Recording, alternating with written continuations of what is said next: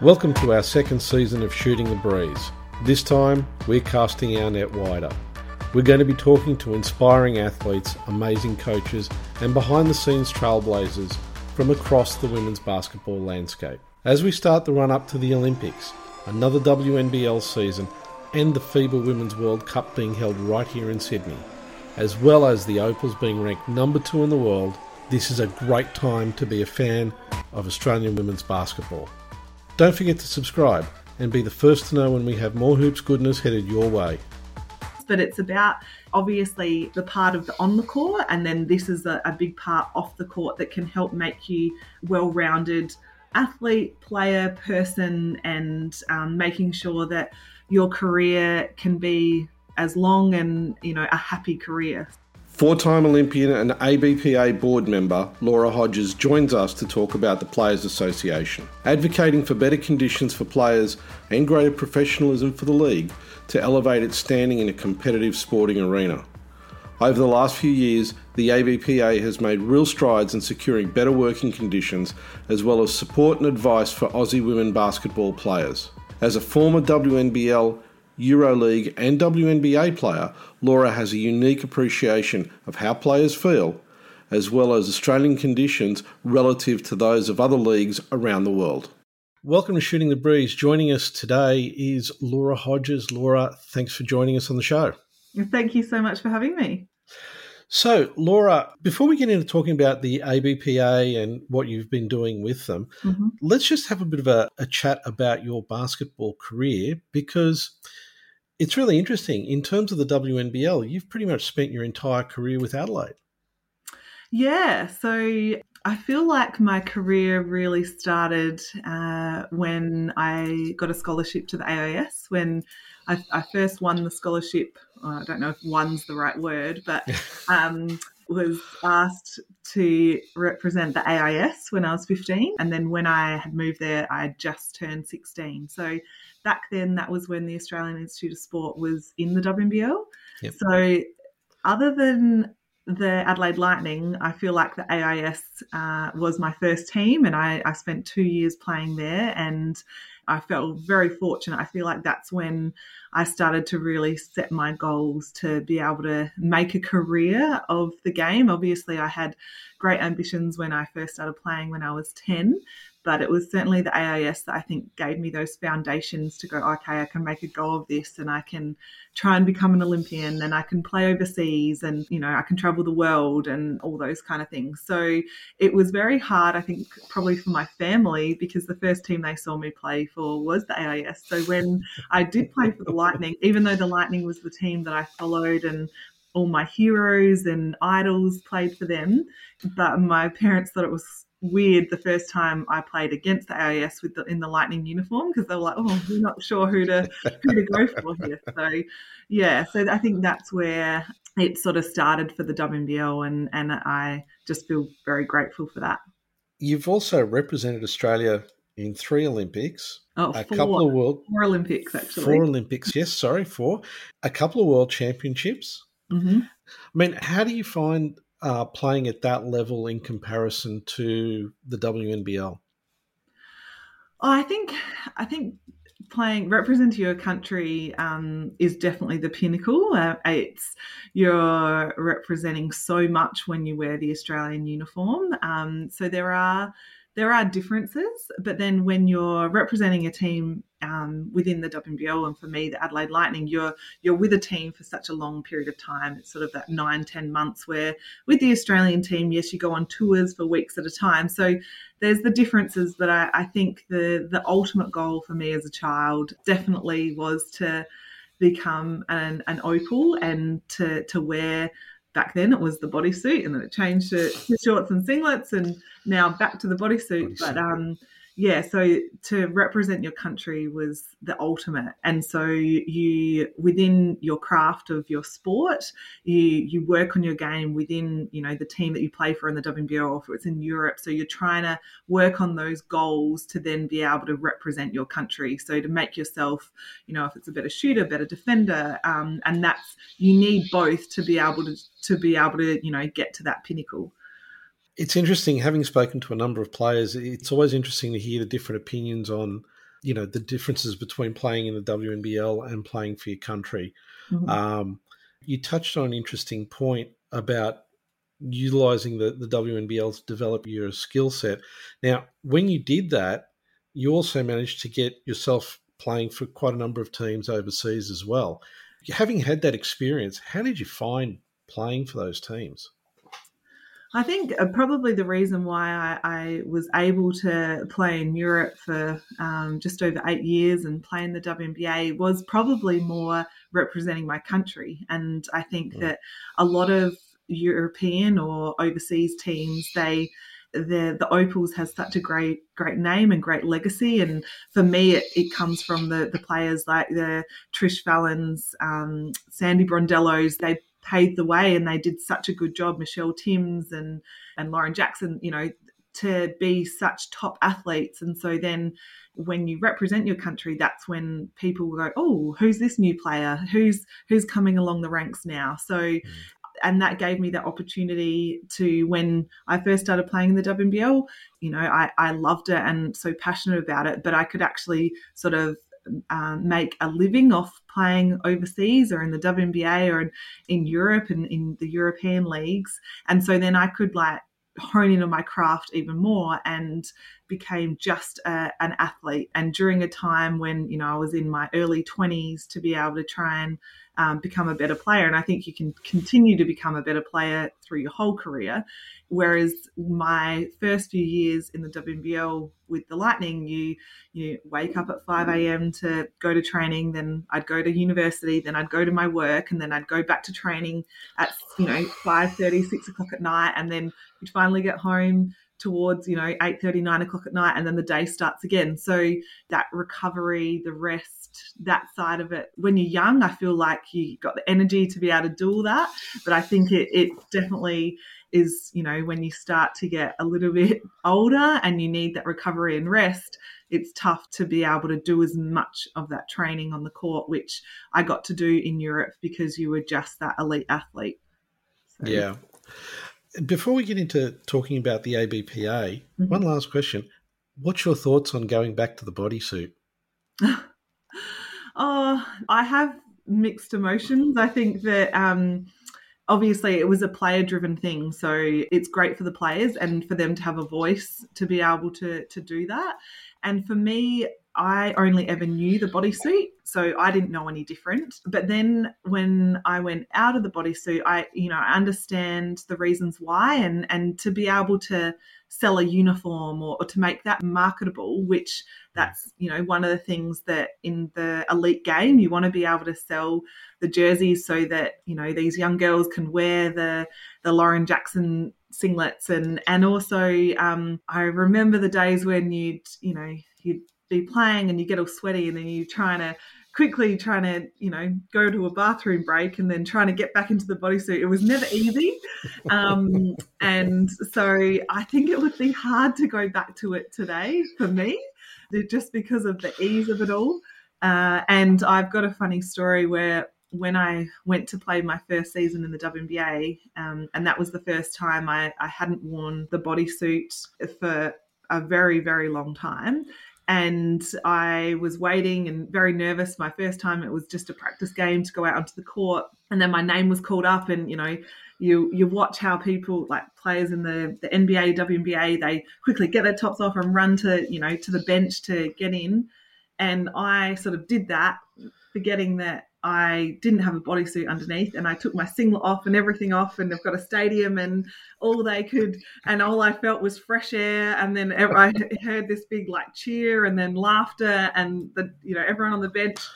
But the one thing, I do thank the bodysuit for that, because I was so nervous that I couldn't think of anything else when I got on the court. And I actually played quite well, because I'm like, nothing can be as bad as just showing my whole bare skin to a stadium full of 10,000 people. So, it's a funny one, but it's certainly, it was, the bodysuit was what the Opals were all about, but I would definitely struggle to probably go back to be wearing it right now. So obviously 12 years ago when, it was probably 8 or 9 years ago when it changed, I probably wouldn't have thought any different. So, yeah. Okay. Well, I've just gone off track there, but that's all no, right. that's fine. That's great. You did ask the question, so Yeah, no problem. So we'll move along to the ABPA now. So how did you start getting involved with the ABPA? Oh, so going back, so the person that probably could speak the most about the ABPA is Jacob Holmes. So he is the one that sort of started it and then obviously is the CEO now. He actually went to the AIS along with me. So we grew up actually together playing in Adelaide, playing for the same club in Adelaide. So, obviously have sort of the same pathway through the ranks. And he started the Players Association when he was playing, and I think it was more when he was playing up in Townsville and for the NBL. But he then obviously saw the bigger picture and wanted it to be one whole collective. It's not just the NBL and then the WNBL having a separate one, because the WNBL tried to have one separately for a long time, and there was past players that sort of did that, and that was probably more when I was playing over in Europe.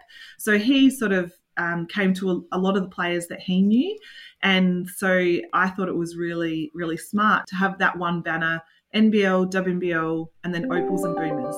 So, I think is really important because they all sort of are intertwined. And obviously there's, the next level again when you've got now the NBL 1 and things like that, which is probably the dream, to be able to have the big banner. But then that's obviously another level again.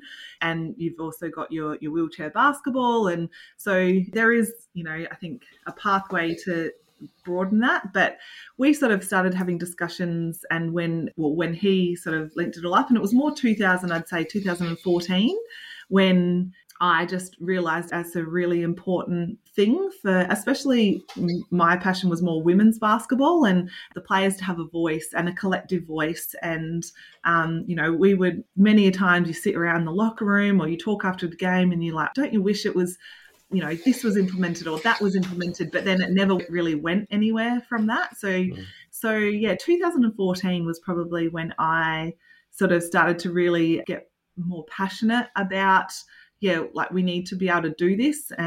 And I thought it was a really important thing, and more just to keep raising the professionalism of the game for the athletes. And, we've got so many amazing athletes in our country, and really intelligent athletes that have played in all different parts of the world. So to be able to bring back knowledge from, other leagues that they've played in, and what works well, and what could be implemented to make, our league the most professional league in a women's sport in Australia. And I think there's avenues that have been taken place with what we've seen with AFLW and with netball and cricket and soccer. And I believe we didn't want to fall behind, because they all had players associations and people striving for that professionalism. And so that's where I sort of really started to get involved. And then it was after the 2016 Rio Olympics, and Jacob made the next level again, and creating a board, and he asked me to go onto the board and be another voice.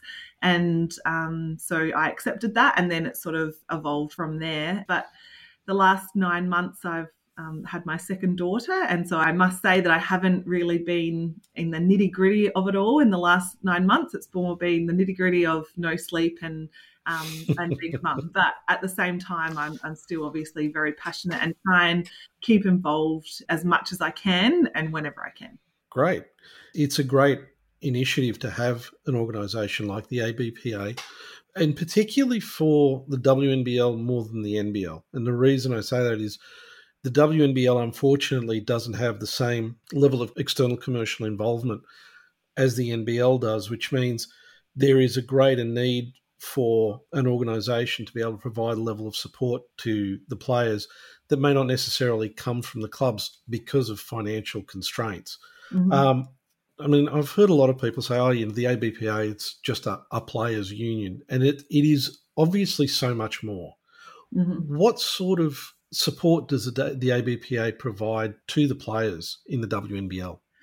So I think there's a lot of sort of avenues and resources that have evolved, obviously, from the start to now. And one of the big things that I think is really important is sort of that well-being side of the game. So, and that's not so much on the basketball court, but the player off the basketball court as well. So, like mental health in the sense of having resources to psychologists. So it doesn't have to be a psychologist that's also like, game psychologists, which clubs may provide, but it's, other avenues, which is all confidential. And we've got two very amazing people to be involved, and David Stiff is one of those, and he's a past NBL player himself, played for the Sixers for a long time and other NBL clubs, and so he is psychology trained, so he's been on board for the last, I want to say, over 2 years.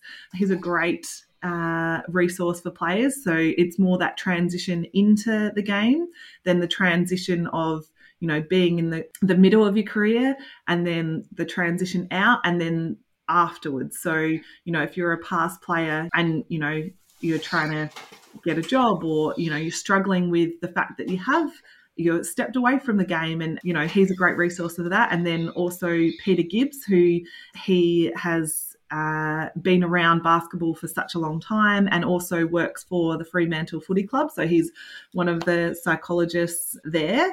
And so he's more about sort of that player wellbeing with education and trying to lots of different avenues. So if you've finished your uni degree, or you're wanting to start uni, or you're wanting to do a TAFE course, or you've got a degree but now you're trying to create resumes or things like that. So it's really like a broad side of it. So there's sort of that avenue, and then we also have Andrew Montesi, who's about creating a brand for athletes. So he's got a model where, and obviously this has been sort of evolving over the last few years, so some players are taking it up and taking as much as they want, and then some players probably haven't, but then they've heard from other players that have done it and gone, oh, okay, I might try and do that. And talking about like what you are as a player and how you want to be seen to sponsors, or if you want to be able to do the speaking circuit or that kind of thing. So yeah, there's a lot of avenues. Another side of it is you want to speak to an accountant to, see what to do with your money. So there's a resource there, or we've got education grants. So there's, I could go on for a little while about the different avenues of what the Players Association does, but it's about obviously the part of the on the court, and then this is a big part off the court that can help make you well-rounded athlete, player, person, and making sure that your career can be as long and, a happy career. So I don't know if you've got any other questions about that, but it's, I could talk about it for a while because I feel like it's a really important part of what the Players Association does and tries to help. And I think some new athletes probably will go, oh yeah, they don't think about it too much, but they might then think about it more towards the end of their career. But it's always going to be there. It doesn't matter if you don't take it up at one stage, but no one's going to say we can't help you. And that's where you might move out of a club and then they're ready to, have their next 12 players on their contract, and that they probably aren't remembering, we could help you in, down the track. One of the points you touched on is one that always is important for me, is that transition out of the game. Because one of the things that you tend to see with a lot of sports is they're keen to get you in to a team or to their sport. There's all these incentives. But then when you're getting to the back end of the career and you're going to transition out of the sport, that level of support that you see at the beginning of the career isn't always there. Mm-hmm. So I find that initiative on the part of the AVPA is a really important one. And I think it's one that needs to be more heavily promoted, because I think that's one of the key ones, particularly for players that aren't really sure, what am I going to do once I've kind of moved out, particularly if they're playing, WNBL and then play overseas. Basketball is their life for so long. Oh, it's a really, really important part of being an elite athlete and your well-being after sport. And I know for myself, I feel like at the moment, I'm very fortunate to be a mother to two young kids, and sometimes I feel like I don't actually have time to miss the sport right now. But I know that there's some times where I'm watching a great game in the WNBL, and it's coming to the last quarter or the last couple of minutes of the game, and it's a close game, and then I'm like, I start to go, I really I want to be out there. I miss it. And it makes you sad, and it's a tough thing to go, but then I also get to reflect and say, I've had a long career. I've learnt so many things. I've made so many friends. I've got so many experiences. Basketball shaped the person I am today. So I can think on that and dwell on that. But you think about an athlete that they go down with a season or career-ending injury, and it's hard for them to come out of that. And that's where the Players Association are there, and some people might not want to take it up for, you might reach out and they're like, no, I'm fine, but then they realize 6 months later, 2 years down the track, I'm not quite fine, I am struggling with this, and we're a place that you can go to if you need help, or the people within the Players Association might not be able to help you directly, but they'll try and find someone that can help you to be able to, find your happy place again. That's great. I think it's a really important initiative, and one it's really critical for a lot of the players. One of the other things that came up when we were having a conversation with Christy Collier-Hill from the Deakin Melbourne Boomers a few weeks back was about the PPS. Now, obviously, as you said, you were kind of stepping back from the ABPA at the time. Mm-hmm. But one of the things that we were talking about was the fact that there has to be a level of financial stability that has to come to the league to be able to allow it to grow, and for the players to be able to get all these additional benefits of, stability, better pay, better conditions, and everything that goes with that at a higher level. And in terms of your experience over the years in the league and in basketball, what do you think are the key areas that need to be looked at to be able to ensure that an environment for the players to be able to grow and to thrive needs to happen? Obviously this is a big sort of area. And sure.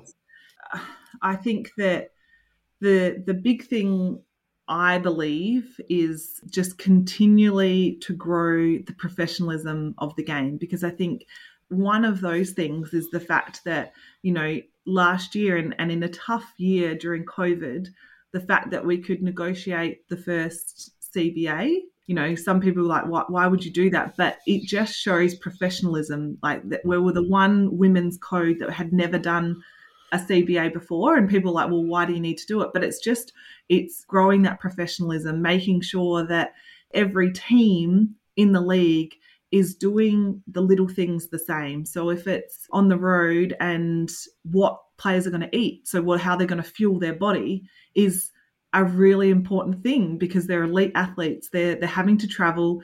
They're putting their body under max pressure.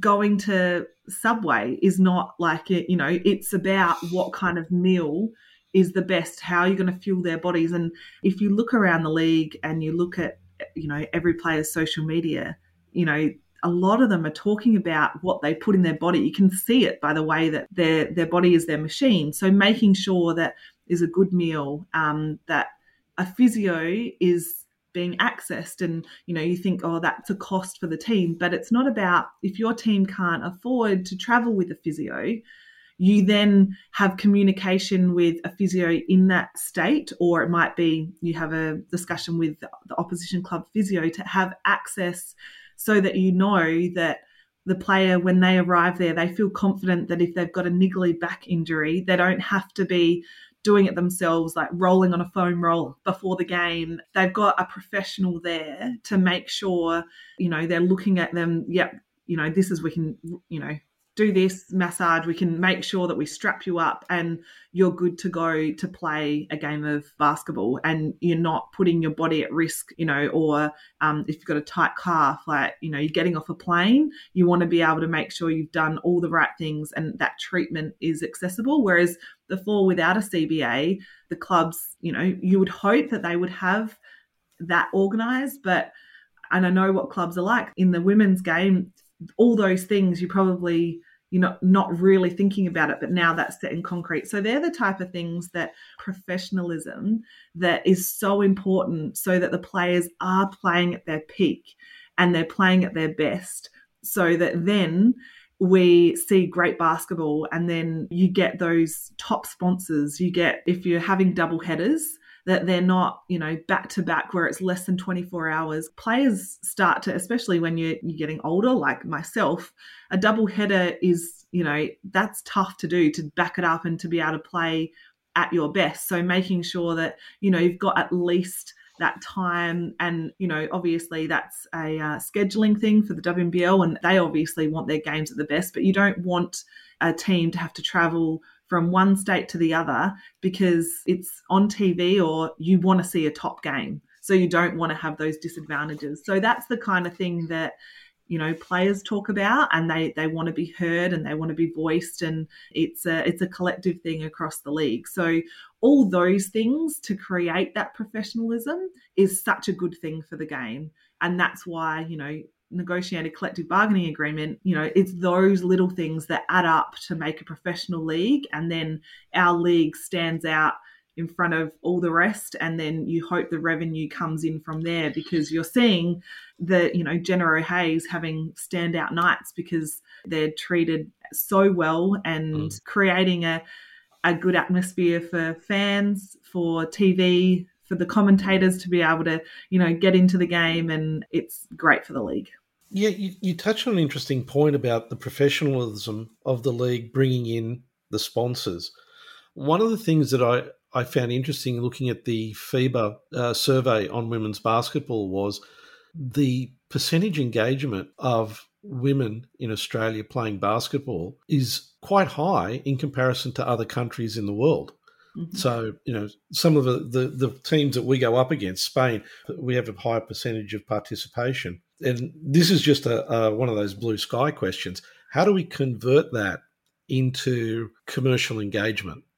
I think that it starts, and I think, the WNBL is doing a great job. It's all about being able to access all the games. So if that's live streaming the games, young children or women, men, I know it doesn't just mean women obviously watching the WNBL.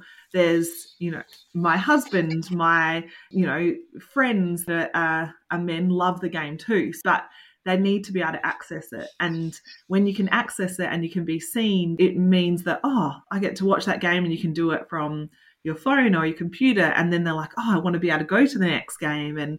And so it drives revenue. And I think it is about access and making sure that people know who these players are. And you can't strive to become an Opal or a WNBL player if it's not seen and it's not out there. So the stepping stone of using social media or using that live stream broadcast, and it was fabulous having KO and it's word of mouth. It's that stepping stone and of talking about a game, and then they're like, I'd like to watch that. And then sort of it goes from there. And I bring it back to the AFL and the AFLW. You see it everywhere. So then you get intrigued and you get engaged.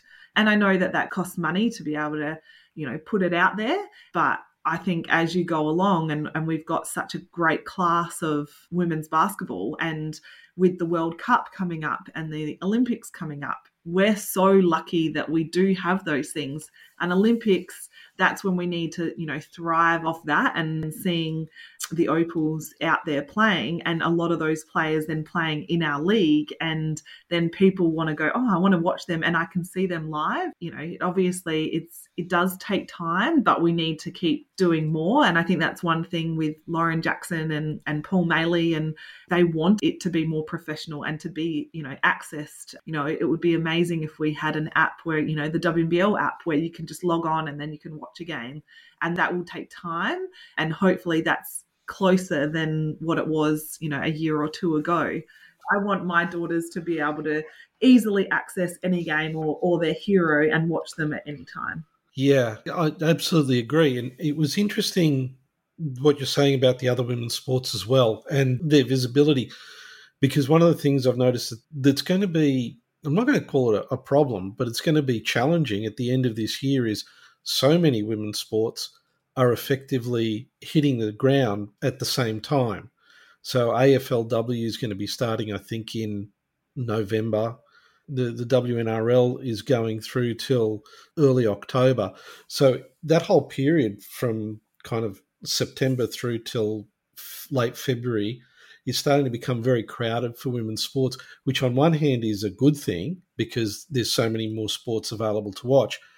But there's also a potential for the audience to get cannibalized between the number of sports that are going to be on at that time. How does the WNBL address the competition for visibility?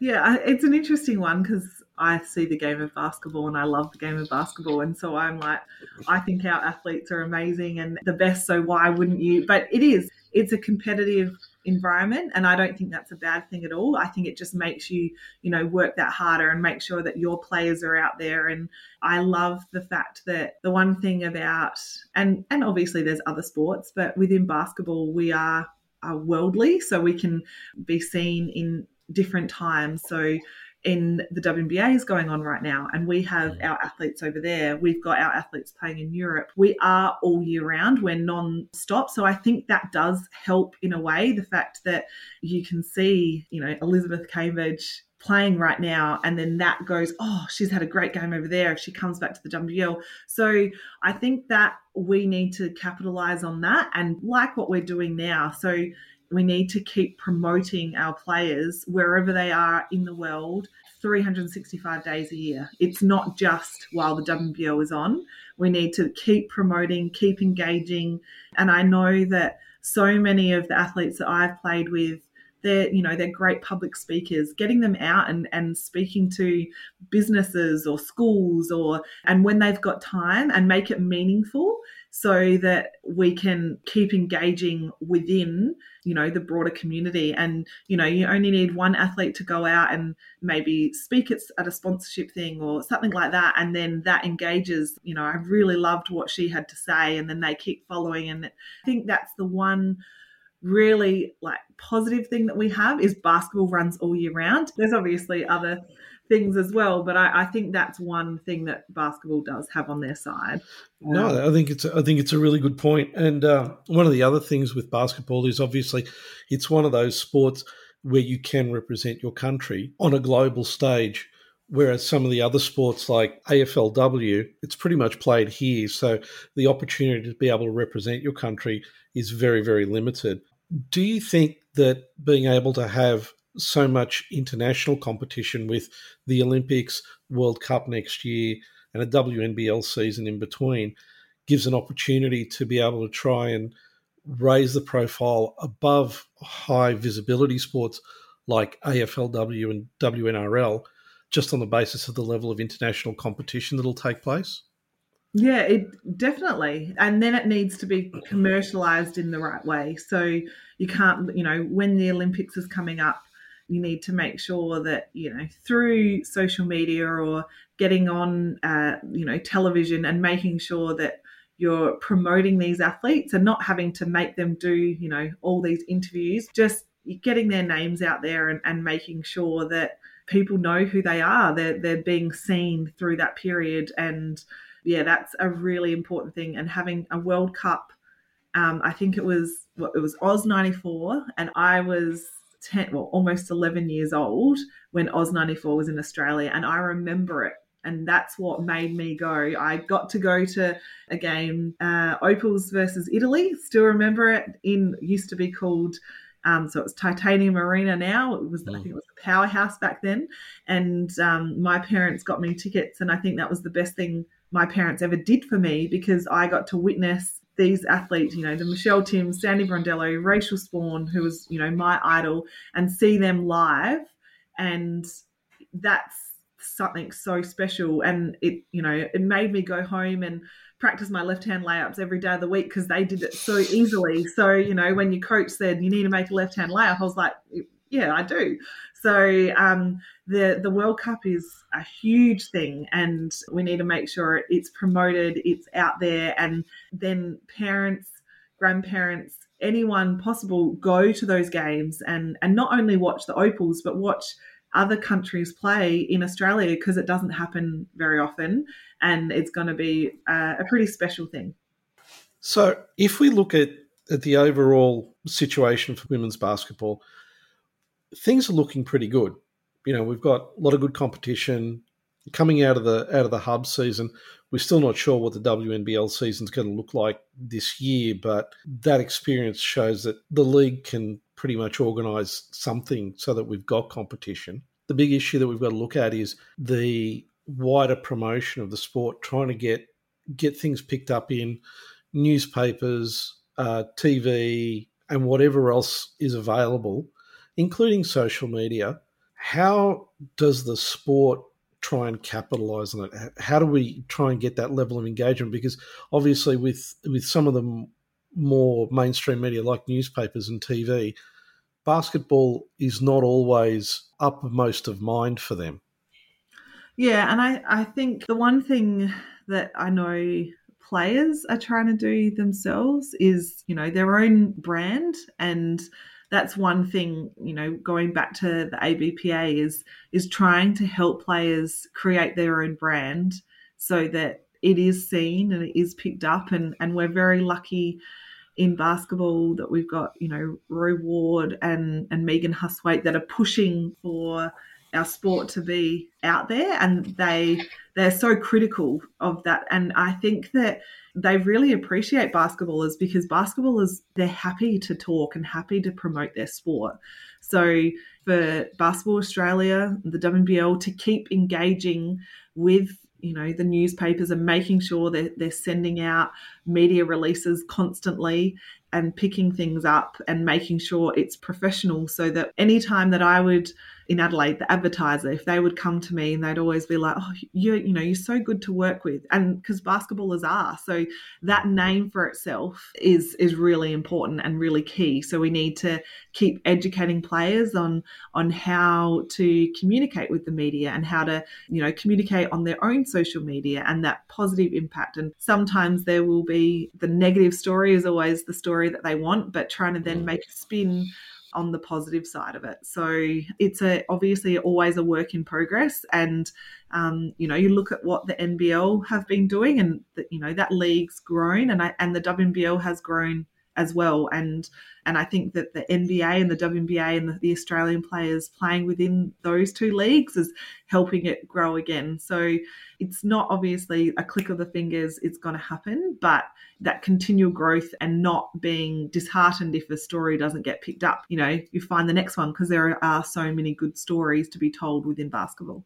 You touched on an interesting point, which was basketball players are always willing to talk about their sport. Well, I think one of the things that the WNBL has nailed really well is the accessibility of the players, not only to the media, but also to the fans. Unlike some of the other sports where they tend to try and put a gatekeeper between the media and the fans and the players. I think that's one of the big strengths that the WNBL brings. But with that, there's also the challenges of the players engaging with, particularly across social media, because unfortunately there's always a group on social media who tend to want to be negative. That obviously would have an effect on the players.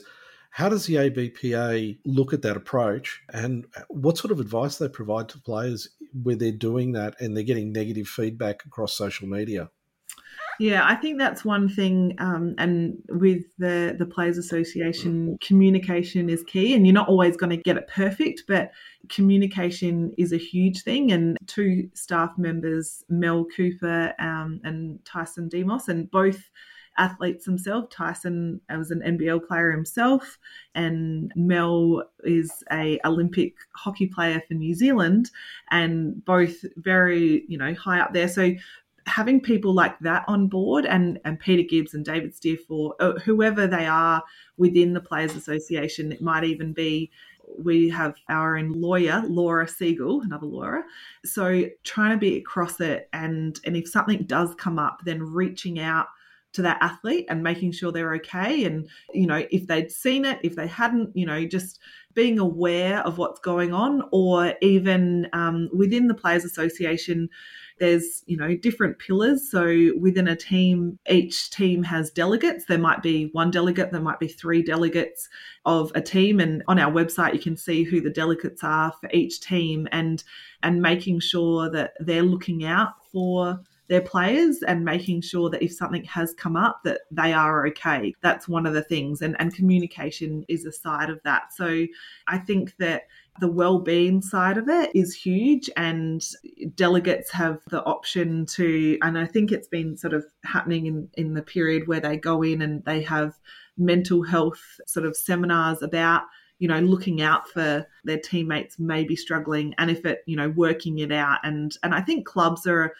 I would hope, are above that as well. But as if clubs are addressing it, the players associations are addressing it, teammates are looking out for each other. But it's all about communication and sticking with that person, because you're always going to have those people out there that are negative. You'd love the world to be different, and you'd love to stop it. But social media can bring that. So you can bring a huge positive side of it, but that negative side, you'd hope that players don't see that, but sometimes it does get seen if it's sent to their page or things like that. So it's a key issue that we need to make sure that our players are looked after, and that they know people that care and that can be there to be a sounding board are there.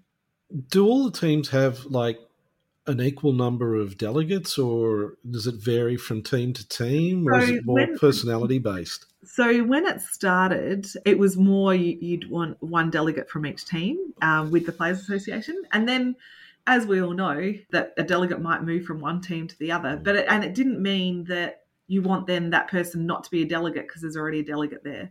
So you want at least one from each team. But we had a period last year, we realised there was 5 delegates within one team. But the 5, that's so important. That means that, and then you making sure that you're bringing someone else in, and the levels of communication. There's always emails. You might have texts that go out. You'll have the ABPA website or Facebook or Instagram, social media. But delegates is another level where you have delegate meetings, and you'll talk about probably more intricate things, and then they take that information back to the players, and then the Players Association making sure that they do rounds and talk to the teams. And sometimes there are no issues. It's just to catch up face to face, knowing that, the Players Association is still here. Are there any questions? Are there any issues? And it might be a team meeting where it could last 5 minutes, or it might last an hour, because that team's thought of something that may help the league or may help the players in a certain way. But it's really important to have those meetings and keep those communications going, and then it might be a one-on-one, and it might be Peter Gibbs, for example, who he might say, anyone want to have a coffee, a chat, talk about how they, their uni or struggles or time management or whatever. So levels of communication, there's lots of different ones, and the delegates is a key thing, I think, that's really helped the Players Association, because they're the people that some might be, the veterans. There's some young players that are coming through that are really passionate, that, think that they can help in certain ways. It's a really mixed, broad group of athletes. So I think that's a really good way to communicating and getting a good, broad communication throughout the whole league. With the player delegates, do the NBL player delegates and the WNBL player delegates kind of talk to one another to sort of get ideas from each other that could be applied to their own leagues? I think that's always going to be the way. Some is very much the same, and some you might have sort of differences as well. We're trying to create that parity between both leagues, and you would love it to be the same. But obviously minimum wage is very different to the NBL, to the WNBL. But, trying to get the level of, say, accommodation you're in, to making sure that we don't have 6'7" athletes in a single bed. There's all different ranges, but those kind of levels that you want the same. You want to be able to have the same access to good quality food on the road. And so I think that there is certainly that connection. And obviously, I think NBL players really enjoy watching the WNBL just as much as the WNBL enjoy watching the NBL. And you hope that within basketball, you can have that relationship with different athletes. Just our board meetings, I'm listening to what's happening on the NBL, the WNBL, Opals, Boomers, always getting ideas of what's important along the way there. Okay, and look, one last question, because I don't want to keep you from, your kids. This is actually a nice break from my... don't say that. What's on the horizon for the ABPA in terms of things that are on the runway?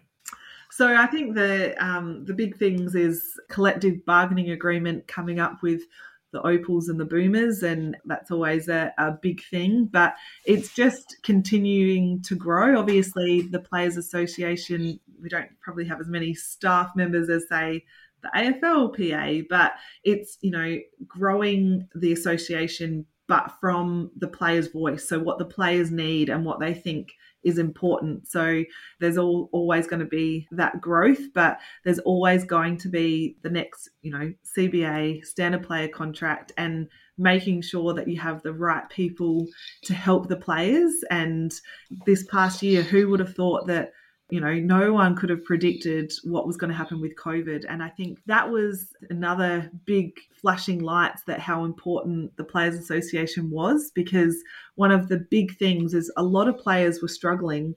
And that's when the ABPA stepped in and gave out grants to be able to help athletes be able to pay their mortgage and do that when clubs had stood them down more in the NBL 1. So players, and especially the women's players, rely on that off-season contract. So I think that's when players really realised that that's a really beneficial thing, and the ABPA was still there to help players, if they wanted to get into their study, and having grants for study and things like that. So that was a really big thing. And that's where that support sort of still needs to be there, because obviously COVID's not going away. And Jacob Holmes and all the staff have done such a great job in trying to help the players off the court in that scenario. And obviously thinking of the future of, okay, so how can we help the players that are still struggling because of what's happened with COVID. And it's always going to be evolving. And I think that there'll always be, more growth, and just like there would be within the WNBL and Basketball Australia, and looking for the future and how can you make it better. You just touched on something. If an external organisation wanted to get involved with the ABPA, commercial organisations, who can provide guidance to players on, post-career or whatever, how would they go about doing that? The best way is to go onto the website. So if you just type in Australian Basketballers Players Association, then click on the website, and it's a really simple website to read, and there is an email and contact there.